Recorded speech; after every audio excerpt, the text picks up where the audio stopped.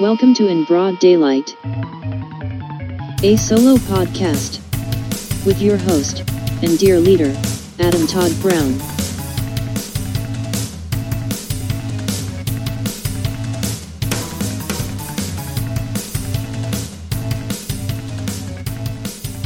Hey everybody, welcome to In Broad Daylight. I'm your host, Adam Todd Brown, and this is my solo podcast. You know, the one I haven't done in months.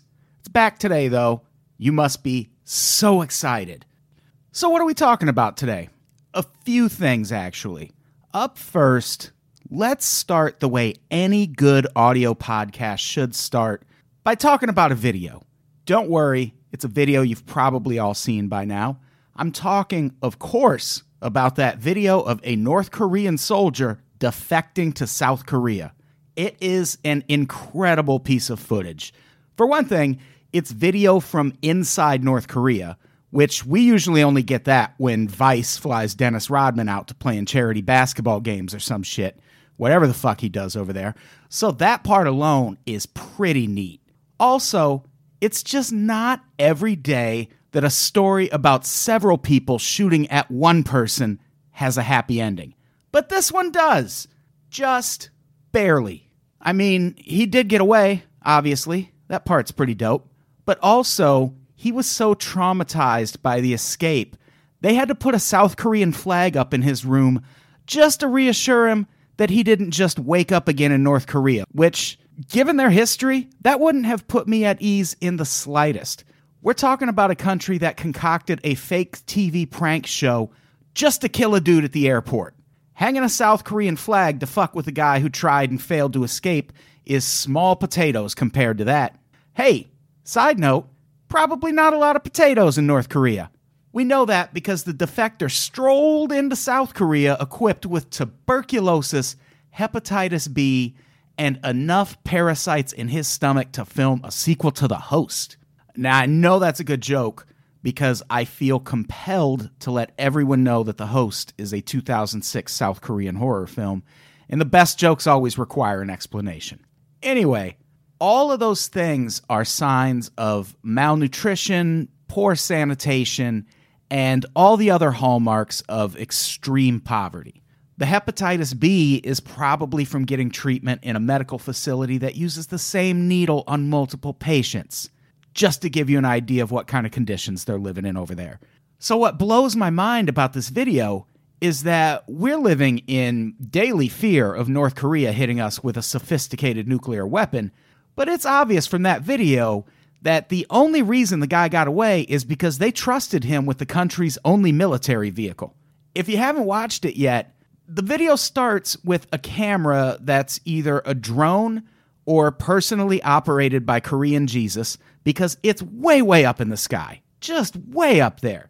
So nothing suspicious about that, home of Samsung Electronics. That camera is focused on a military vehicle as it pulls up to a checkpoint. This vehicle stops very briefly and then just keeps on going.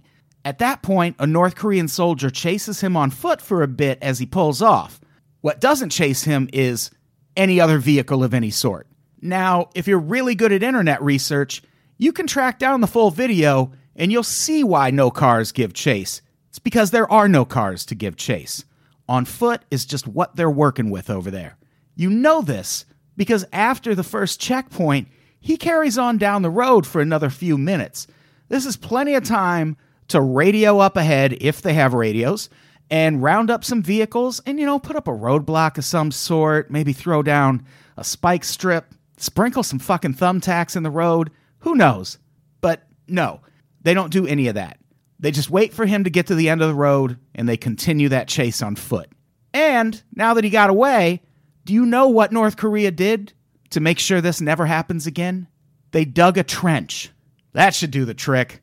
Time was you used to have to just steal a truck to break out of North Korea. Now you have to steal a truck and have a good vertical leap.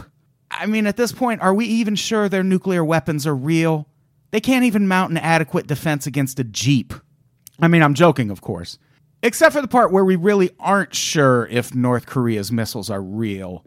The fact is, we know very little about their arsenal or what they can do with it. We just know that every time they launch a glorified firecracker over the ocean, we get a little closer to reminding them that the U.S. is still way atop the leaderboard when it comes to nuclear aggression in Asia. But we might not even need that after this defector situation.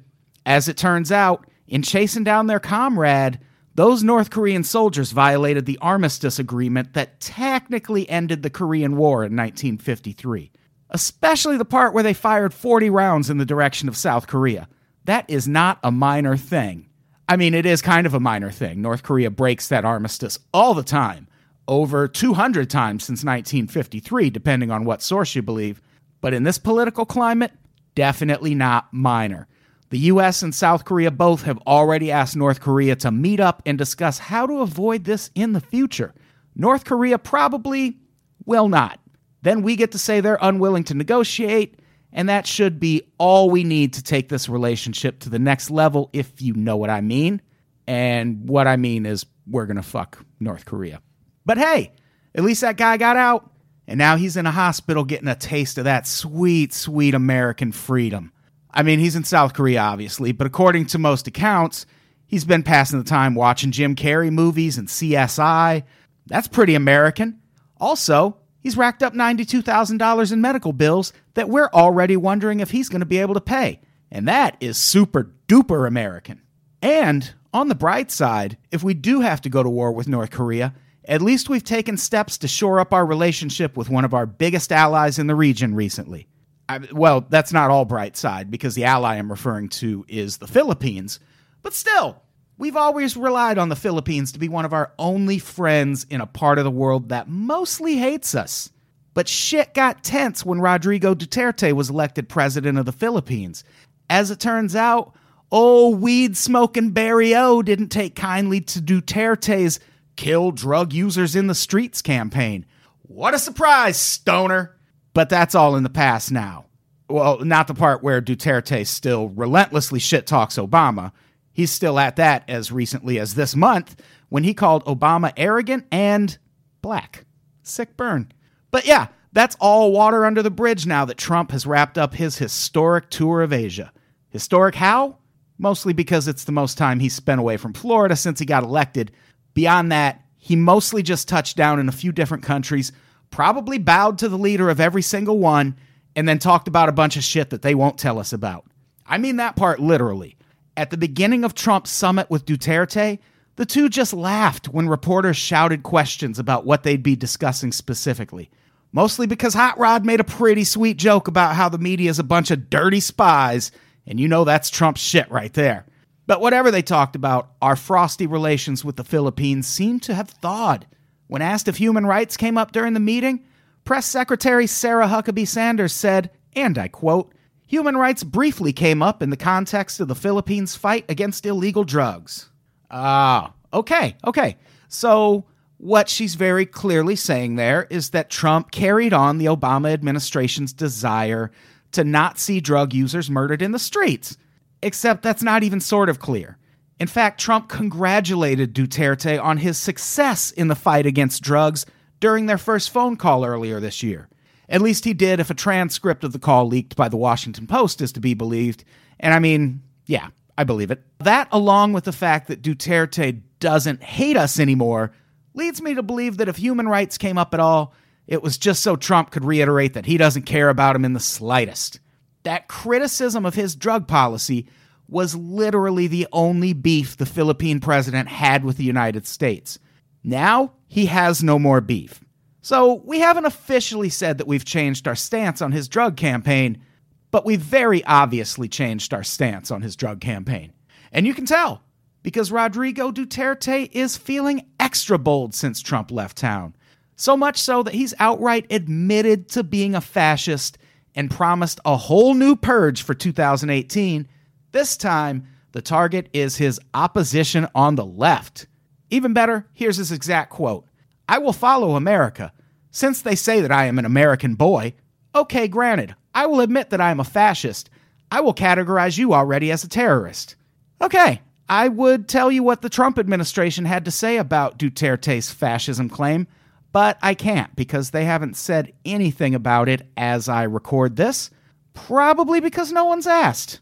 Because they're an ally. The Philippines are an ally. Since when do we question the actions of our allies?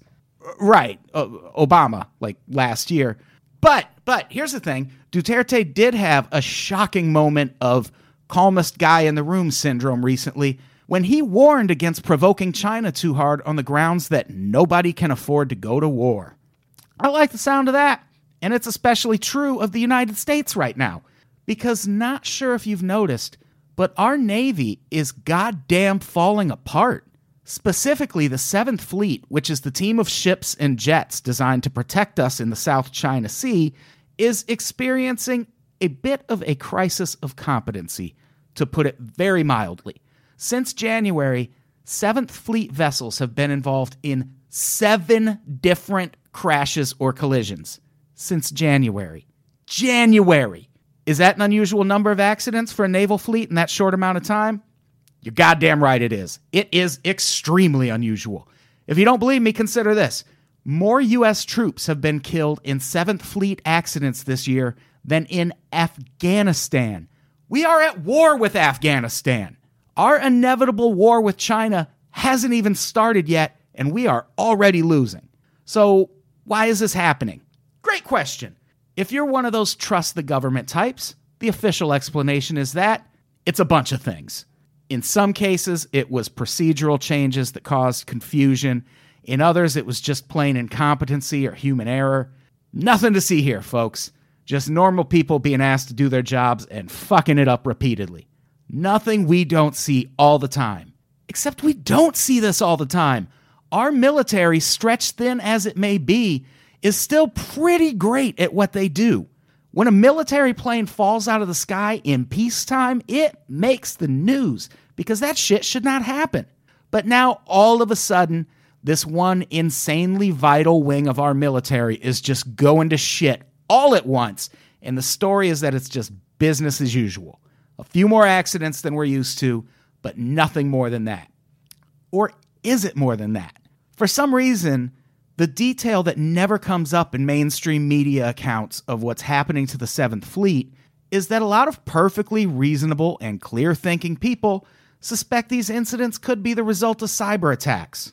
I swear to God, I'm giving you like 2 seconds to chuckle and tell me some shit about Occam's razor like the internet loves to do. All right, now let's talk about your goddamn razor. Which of the two options really does require fewer assumptions here?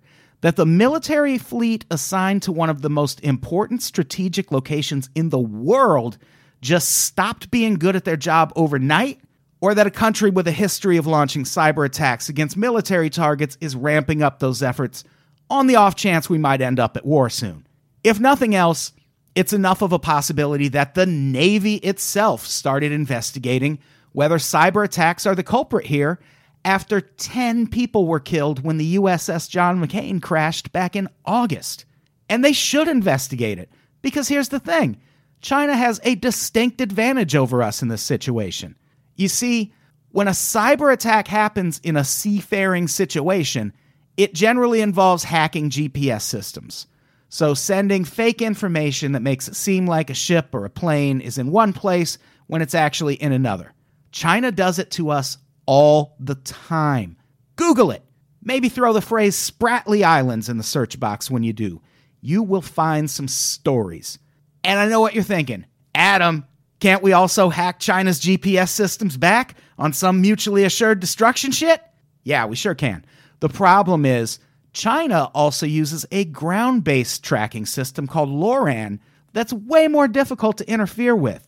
If we hack their GPS, they'll just fall back on that system, as would Russia and or Iran, interestingly enough. All 3 countries have LORAN systems in place as backup to their GPS-based systems.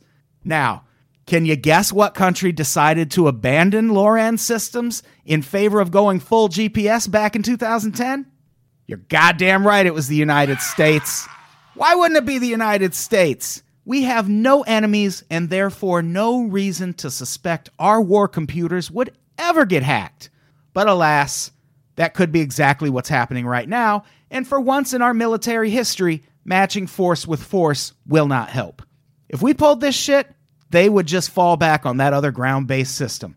When they pull this shit on us, our jets crash into the ocean. Or, maybe it all really is just human error. But does it really matter why it's happening?